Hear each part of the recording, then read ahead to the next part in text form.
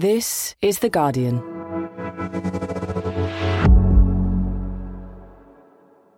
I'm Grace Dent, and this is Comfort Eating from The Guardian. A podcast where we pay homage to the lesser celebrated foods in life.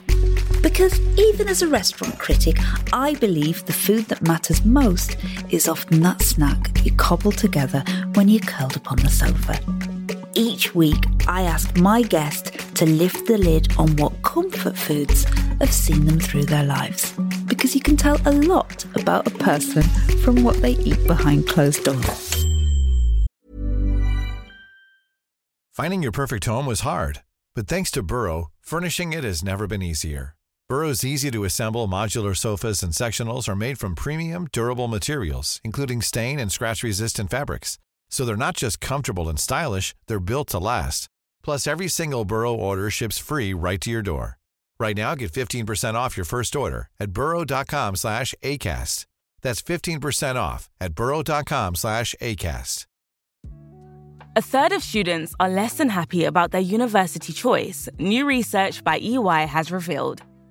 The findings suggest that a digital rethink is essential to meet the expectations of students and staff.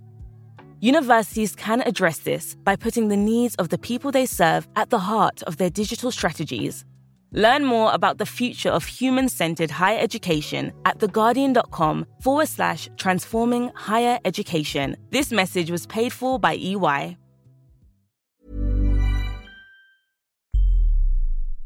Hello friends, you join me as ever in my kitchen, where today I'm tucking in to a Hartley's jelly pot like a fully grown adult. As is my wont, I do love jelly. So convenient. It's a bit of a grey day here in London, admittedly, but do you know what's going to cheer me up? I have got none other than Malorie Blackman coming over to chat about life and literature and, of course, lunch. For more than 3 decades, Malorie's books have helped shape British culture. If you went to school in the 90s or the noughties, chances are you saw rows of them in the library. After all, there's over 70 of them. Her best-selling, Noughts and Crosses, happens to be Stormzy's favourite book, and they've become friends, so much so that Malorie stars in his new video. Her writing has won countless awards, it's been adapted for the screen, and in 2013, Malorie was made Children's Laureate. I can't imagine Malorie actually has time to cook, so I'm curious as to what she eats when the lights are low and the door is double locked. But first, a little bit more of this. That's absolute perfection.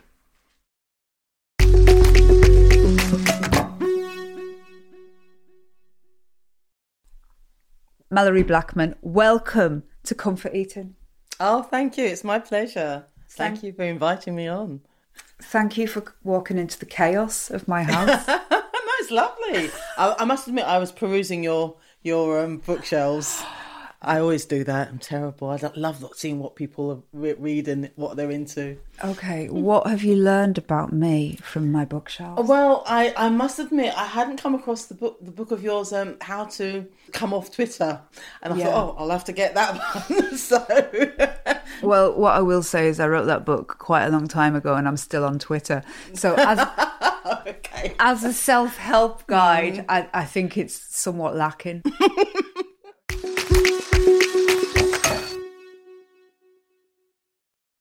This is the part of the show where I find out what it is that you eat when the curtains are drawn, you're home alone, no one's looking. What have you brought for me today? It's nestling under a tea towel at the moment. I've just actually noticed it all the time I've been chatting. There's a tea towel. It's almost like you're going to do a magic trick or something. A big reveal. Are you ready? I'm so ready. Okay, it is... It's a warm plate wrapped in tin foil. And I'm going in. I'll tell you what it is. It is a bacon and banana butty. And the banana... I love the face, which is usually the reaction I get every time I tell someone what my favourite thing is. But it is a bacon and banana butty, and you grill the banana. Oh, Lord. Do you, when anybody comes to your house for food, do they ever come again? I don't serve them this. I don't serve them this. This I have never well, apart from my hubby. My hubby and I love these. Even my daughter thinks they're a bit minging, but I love them. Right. So it's it's in funny. 2 pieces of, just normal bread. It's brown bread. Does it need to be brown bread? No, it can be brown or white. It can be brown toasted. or white. And it's quite moist. It's quite like there's butter in there. Is there butter? You don't have to put butter because when you grill the banana, it gets quite soft and spreadable. But you can put butter if you want to. No, you'll notice I'm talking a lot. That's because then I'm hoping somewhere along the way I don't have to eat it. Oh, your expression was a picture. I should have taken a photograph of that. Right. That was a thumbs up. She just gave her own recipe a thumbs up, like, damn, I'm good. Right, I'm going in. Maybe it's an acquired taste. You're not feeling it, are you? I mean, right. The level of devilment in your face. The thing is, often when you get these weird and wonderful concoctions, the beauty is that these 2 things transform together to make something that don't taste as they should.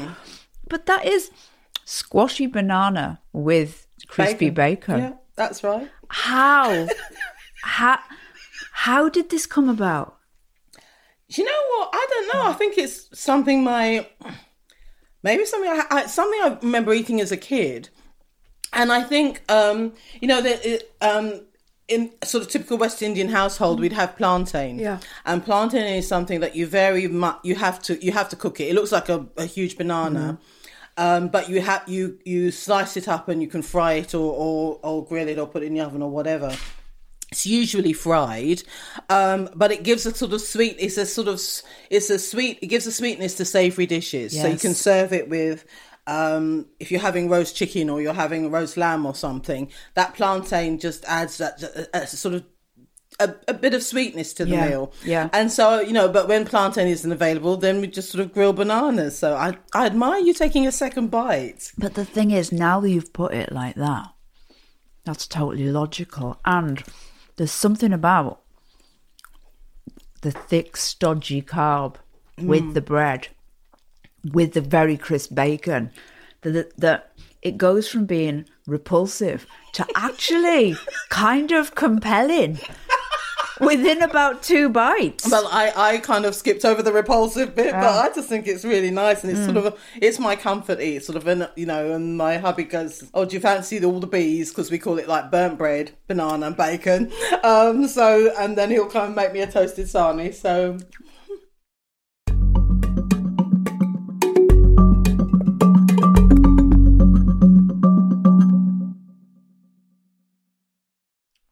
You were born in Clapham, South London, on the 8th of February, 1962. Your parents, Ruby and Joe, they moved to Britain from Barbados as part of the Windrush generation. You're the middle of 5 children. What do you remember of family life when you were a little girl? I think it was a typical childhood, basically. I had, it was a big family, so we played lots of games together. We would go to the park together. We'd go bike riding together. And I remember Sunday dinner, and sort of we'd have all around the table, and it would be roast lamb or roast chicken, and it'd be rice and peas and salad, lots of salad, and lots of music and laughter. We always had music on, whether it was the radio or we'd be playing Motown records on a big gramophone or Fats Domino or, or Calypso. So, the Mighty Sparrow and so on. There were times where, sometimes I would just retreat and want to retreat with the book and into my own head. And because there was always something going on. And part of me loved that, but part of me always relished the silences that would come. And that's why I loved reading, because I could just retreat into a book. So I kind of feel I had the best of both worlds in that. You were the middle of 5 siblings. Yes. Your 2 older siblings, Wendy and Vincent, spent time growing up in Barbados together. And then your younger brothers, James and John, twins. So both pairs have this special kinship. And you've said in the past, sometimes you felt like the odd one out. You've got these 2 here and these 2 here. Yeah. In what way was your sense of solitude? Do you think that was formative for becoming a writer?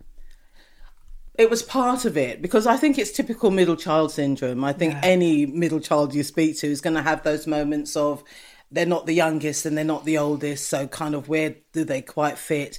And with me, it was very much retreating into books. And I love books anyway, so it wasn't a hardship. There were moments of isolation, but I grew to like my own, and then love my own company. And it stood me in good stead for becoming a writer, because you absolutely have to like your own company to be a writer, because a lot of it is so solitary, and a lot of it is losing yourself in the world that you're creating. To the extent that when I'm working, my husband and daughter are very careful about when they interrupt me, because it's kind of like there's certain points when my hubby says I'm not gonna. I said, "Do you want?" He calls up the stairs, so I work in my attic. He goes, "Do you want a cup of tea or whatever?" But then he very rarely comes up and interrupts me, because I get very kind of testy.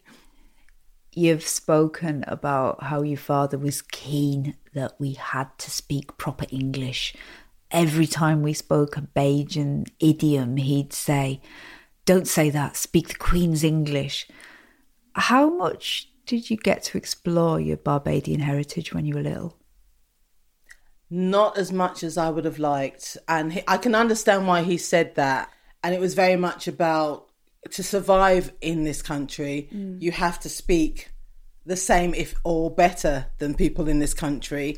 And every time I used a Bajan phrase or Bajan idiom, I'd get told off for it. Was food a way to understand your heritage then? If your dad's taken away your and you love language, but he's taken away he's taken away that some language. Of it. Yeah. What about food? Did you Food was to different. That? Food was very much about celebrating our Bajan heritage and by having Bajan food, but it was also about exploring other food of other parts of the world. So for example, he'd come home with Chinese takeaways or sometimes Indian takeaways. So that was the first time we got to experience those. And if we were going somewhere, he'd get a takeaway, but we would then take it with us. And it took me a while to realise it was because black families weren't welcomed into cafes and restaurants at the time. So it was always takeaways. Did your parents cook at home, like food from where they were from? Yeah, my mum did, definitely. My mum was the one who did the majority of the cooking. But, as you know, she had a full-time job, so it wasn't like she was going to come home and then spend 4 hours in the kitchen. She wanted to do fast stuff, apart from Sundays. Sundays would be a huge spread. So we'd have things like spaghetti bolognese, and we'd have mini burgers and things. And then we had something called souse, which is pickled pork belly, and you put it with lots of parsley and lemon juice and onion, really chopped up fine, sort of grated, and then you leave it for a few hours, and it's sort of like a pickled, but it was delicious. It was lovely, right, and that's called souse, and that's a Bajan dish. Talk me through souse again, right? Okay. You take pork belly. Yeah, you take pork belly and you roast that. Roast it. And then you take about 2-3 lemons, 2 onions grated, so it's really, really fine, so it's just mush. And chop up some parsley and salt and pepper. So that's the basis for the liquid that you're going to pickle the pork in. And chop up the pork belly so that it's kind of diced. And put that in this kind of mixture. And then just pickle it for as long as you like. But I mean, you have to leave it for a good few hours before you can eat it. And it is delicious.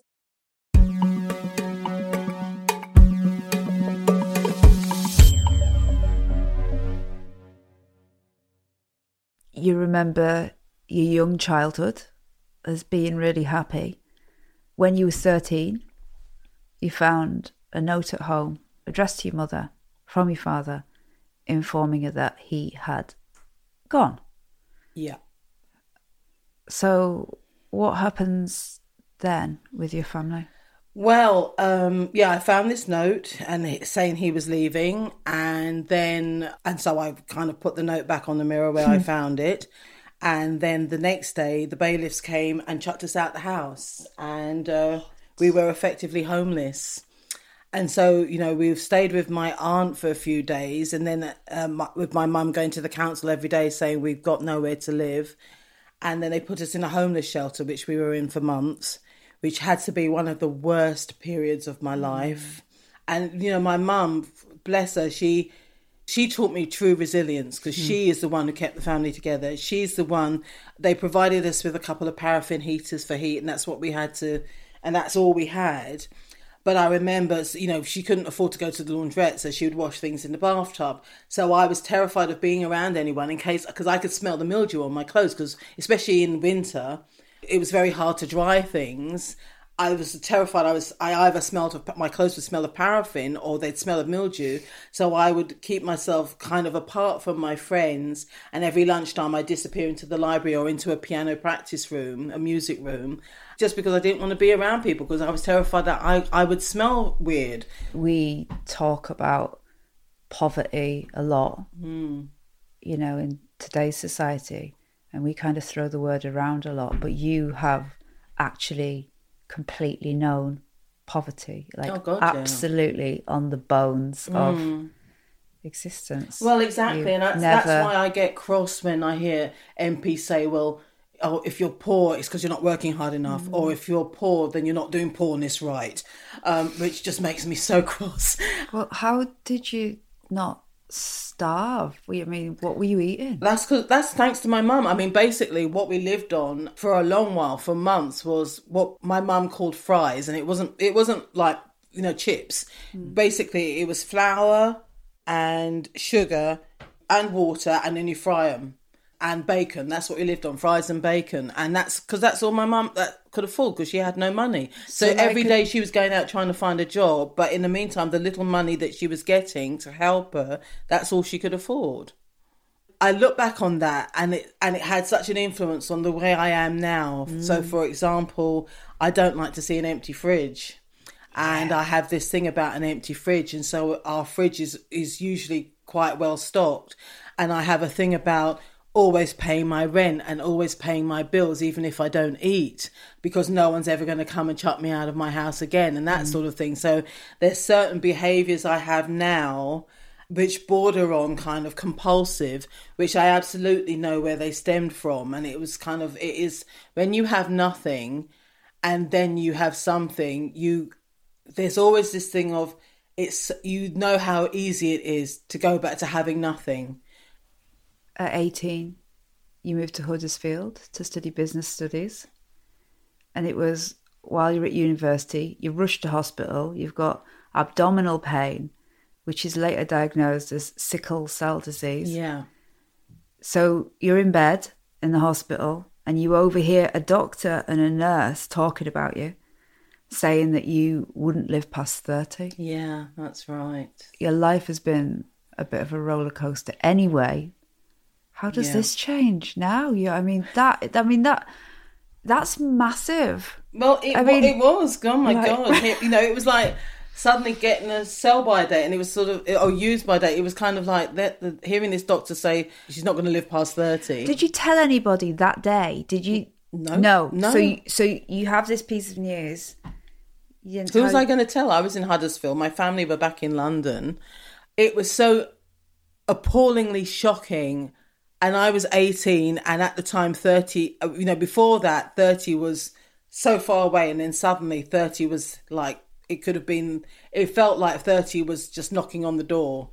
And I thought, oh my God, I'm not going to see my middle years. I'm not going to live to middle age. I believed it for years. Some people would react to that by completely going off the rails, partying, drinking, whatever, self-destructive. But you become very determined to just find financial independence. Yes, yeah. But that's not to say I went clubbing. I did, I did the other things. You did those things. You had fun. But partly because of your dad leaving, I suppose, but also the diagnosis.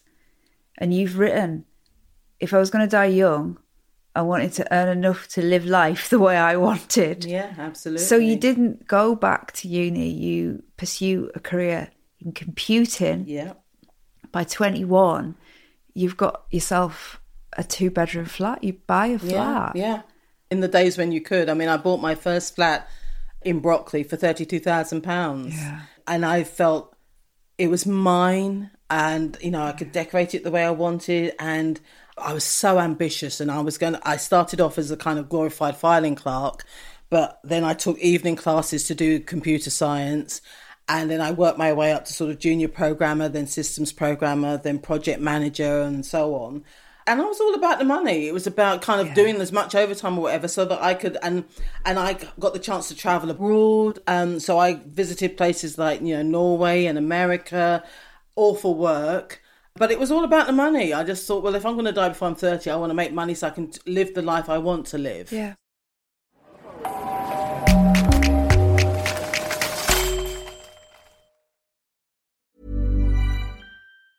Life is made up of many gorgeous moments. Cherish them all, big and small, with Blue Nile. Whether it's for yourself or a loved one, Blue Nile's unrivaled selection of expertly crafted fine jewelry and statement pieces help make all your moments sparkle. Blue Nile's experts are on hand to guide you, and their diamond guarantee ensures you get the highest quality at the best price. Celebrate a life well lived in the most radiant way and save up to 30% at BlueNile.com. That's BlueNile.com. Finding your perfect home was hard, but thanks to Burrow, furnishing it has never been easier. Burrow's easy-to-assemble modular sofas and sectionals are made from premium, durable materials, including stain and scratch-resistant fabrics. So they're not just comfortable and stylish, they're built to last. Plus, every single Burrow order ships free right to your door. Right now, get 15% off your first order at burrow.com/ACAST. That's 15% off at burrow.com/ACAST.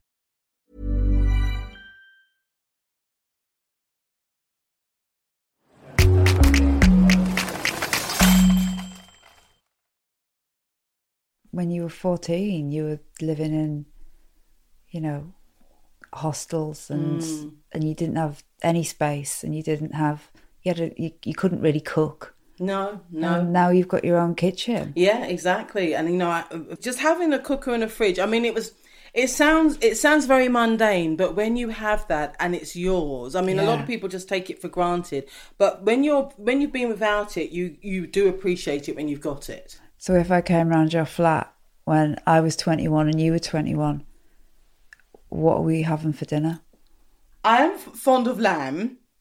So it'd be like lamb kebabs or roast lamb, or, you know, roast potatoes, or lamb with rice and lots of salad. And you were lots cooking of greenery. properly. When you were 21, you were cooking proper food. Oh, gosh, yeah. Or, you know, it was that, or takeaways, you know, come home with some food or whatever. I was tired, but I mean, I'm a rubbish cook, I have to tell you. I'm really bad at cooking. But I love the fact that I could make my own stuff, and I could, you know, choose and decide, this is what I'm going to have today. Or I'm going to have a sandwich today, or I'm going to have kind of a steak today, or I'm going to have whatever. When you were a little girl, your dad kind of encouraged you to feel that as a black person, you can't go into restaurants, and maybe that this isn't a space for you. But now you've got money and you're older. Do you start going to restaurants? His thing was, this is the way it is. We're not welcome in these restaurants, so we can't eat. They just would say that we have no tables, and we couldn't sit down and eat in restaurants in this country in the sort of 60s, early 70s. But now I had money, and then I started going places, and I was very lucky because in my first job, it was quite a young workforce. They were sort of recent graduates. Yeah. So we would all go out for meals to different restaurants and different places. There was a really, really lovely Turkish restaurant in Derby Street in the West End. And that was my introduction to Turkish food. And it's not just things like, you know, sort of doner kebabs and things, but proper shish kebabs and whatever, and lovely salads. And this is with your work crowd. Yeah, and this was with the work crowd. And then it was just kind of, and another place that was really popular with everybody where I worked, from the kind of the manager downwards, was this place called Columbo's. And it was basically, it was like a greasy spoon. It was they served chips and peas and beans with everything, and it was sausages and whatever, but it was really well done, and the place was always stowed out. It was just, you most of the time at lunchtime, you had to queue to get in, and they had a waitress who, if you went there twice, and you had the same thing, she knew what your order was. Yeah. So as soon as you arrived, she'd look at me and say, sausage, chips and beans. I say, thank you. Yeah. And she'd look at my hubby and it'd be sausage, chips and peas. And it was like, yeah, thanks. And she just memorised everybody's order. And I don't know how she did it, but it was renowned. It was a wonderful place to eat. So you're out and about in the West End, eating out with your colleagues, and somewhere along the way, you meet Neil, who is a colleague, and I quote, you said this, was built like a brick outhouse. Yeah, well, he was. And he had a wicked sense of humour. He did, which that's the thing. Isn't it just? Yeah. I can't resist men who make me laugh. Well, life is very long, and after you've got over the initial attraction, it's just laughing. It is. You got. I think you have to like the person you're with as well as love them, and I really like him, and I always have done. And he's so considerate, and I mean, he used to be university karate champion, and he used to play rugby. So hang on, I fancy him now. So he was fit. Hang on. You tell me, you're at work. Mm-hmm. Tell me when you first seen Neil. When I first saw him, to be honest, it was kind of like, oh, he's reasonable looking, but it was kind of like there was not an instant attraction per se, because it was like he was just fun to be around, and he was. I wouldn't say that I was smitten the moment I looked at him. He was someone who very much kind of. Oh, isn't he nice? And it was kind of like liking his company and wanting to be in his company. And then he takes you out for food? Yeah, but we'd all go out as a group. But what would happen as well, though, is I'd say, sometimes when people were going out, they say, I'm going out to the fish and chip shop. Does anyone want fish and chips? And Neil would do that, and he'd say, oh, I'm going to the fish and chip shop. Does anyone want fish and chips?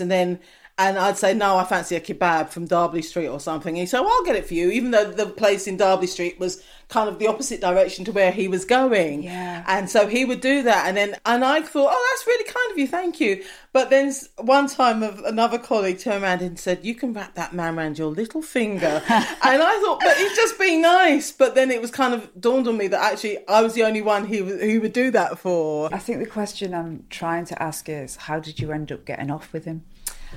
Well, the way that worked was he was dropping all kinds of hints that I wasn't picking up that were kind of going whoosh straight over my head.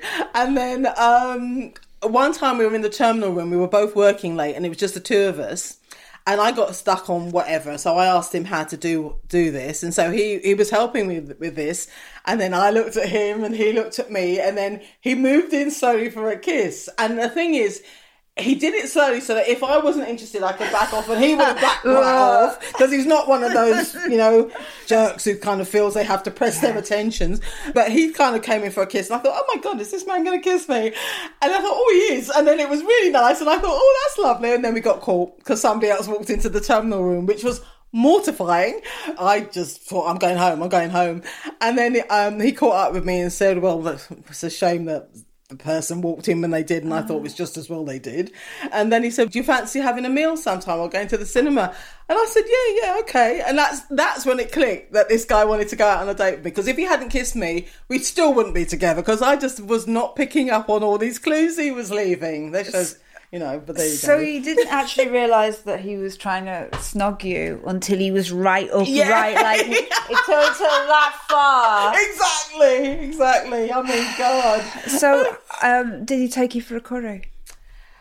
That was one of our things. There used to be a curry place in Rupert Street that we used to go to. That was lovely, and I'd have my chicken korma and my onion bhajis to start.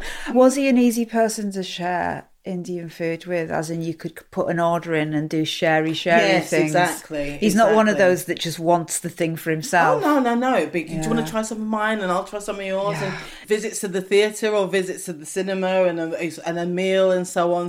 And that was when I was 19 and he was 24 and we're still together. That is a lot of dinners out.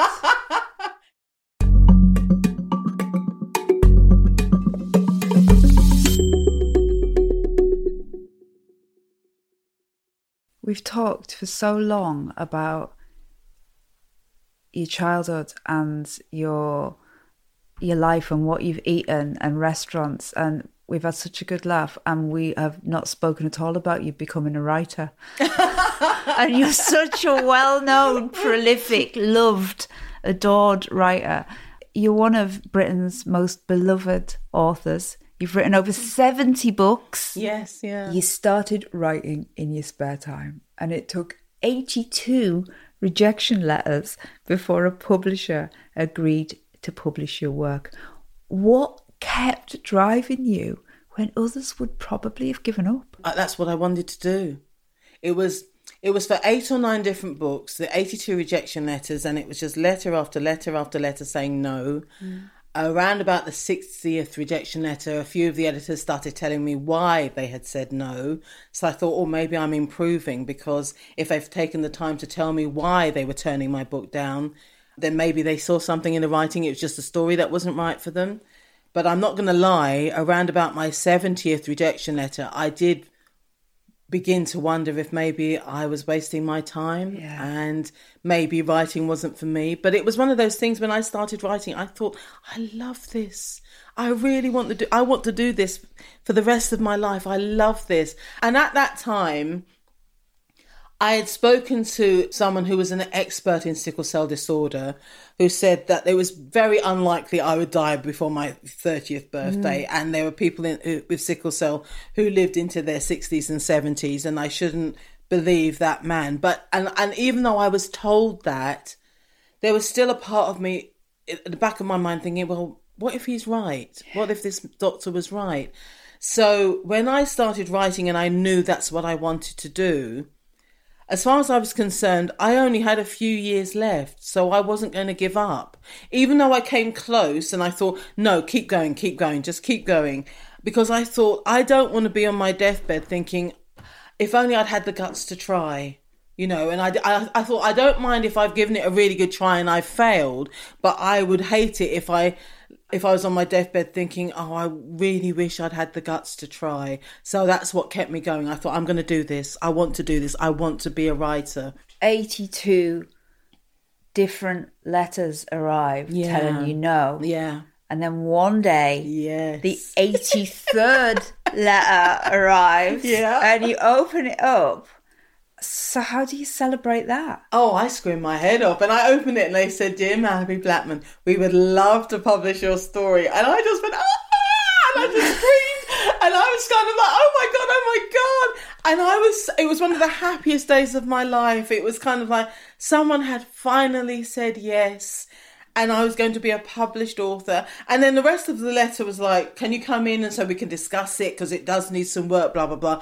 But all of that was kind of, exactly. That was like, oh, yeah, that's fine. The fact that they had seen something in it. And the funny thing is, before that, all the books I'd had rejection letters for were picture books for early readers.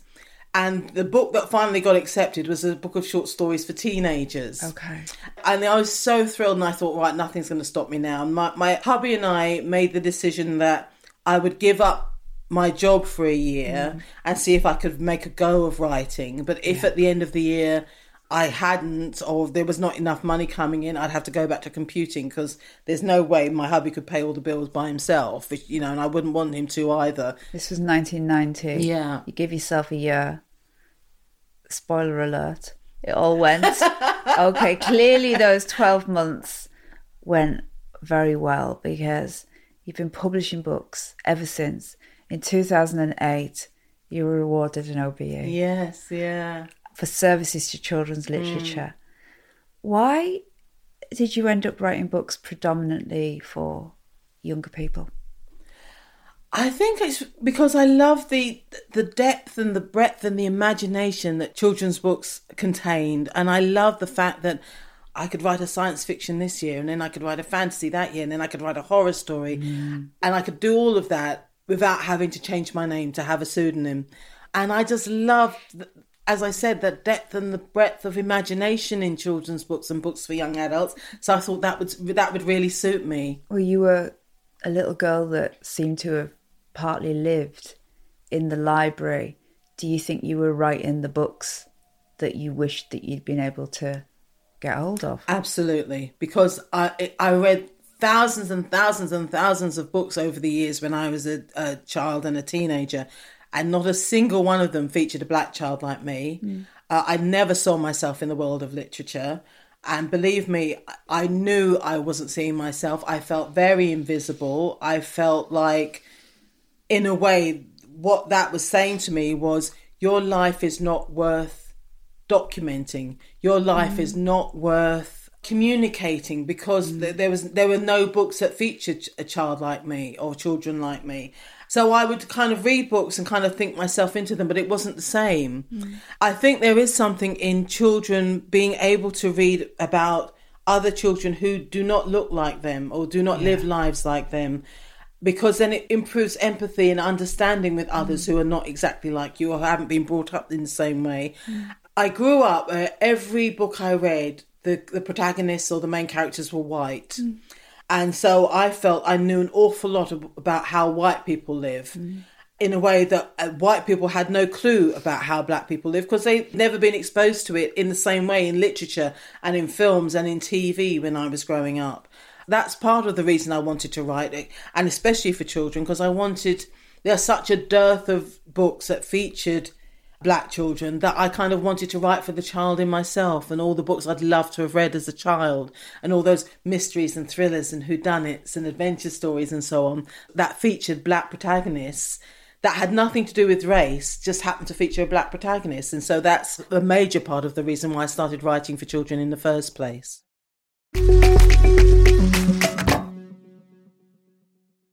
Your new book, Just Saying, is different to all of the others.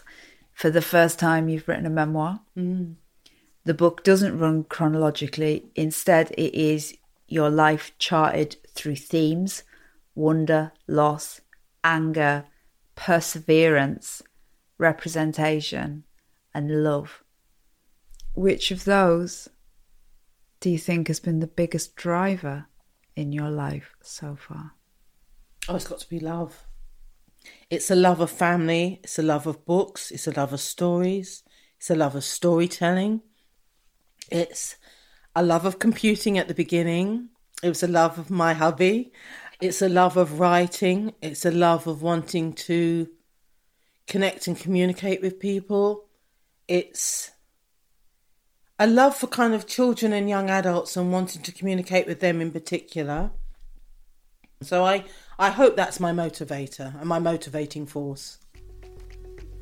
Malorie Blackman, thank you for comfort eating with me. It's been a real pleasure. Thank you.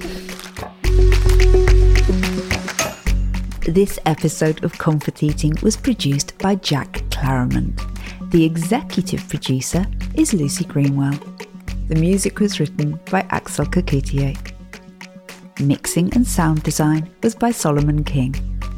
If you like Comfort Eating, then please go and leave us a review, and you can follow or subscribe so that you never miss an episode. And use the hashtag ComfortEatingPod to get in touch about the podcast or share your own comfort eating delights. This is The Guardian.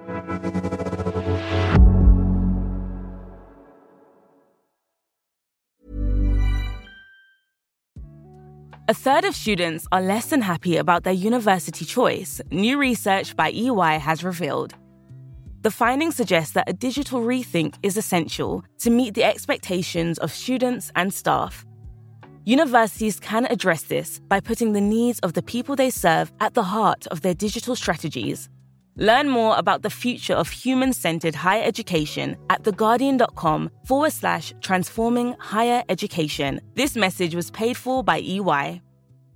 Spring? Is that you? Warmer temps mean new Allbirds styles. Meet the Superlight Collection, the lightest ever shoes from Allbirds, now in fresh colors. These must-have travel shoes have a lighter-than-air feel and a barely-there fit that made them the most packable shoes ever. Plus, they're comfy right out of the box. That means more comfort and less baggage. Experience how Allbirds is redefining comfort. Visit allbirds.com and use code SUPER24 for a free pair of socks with a purchase of $48 or more. That's ALLBIRDS.com, code SUPER24.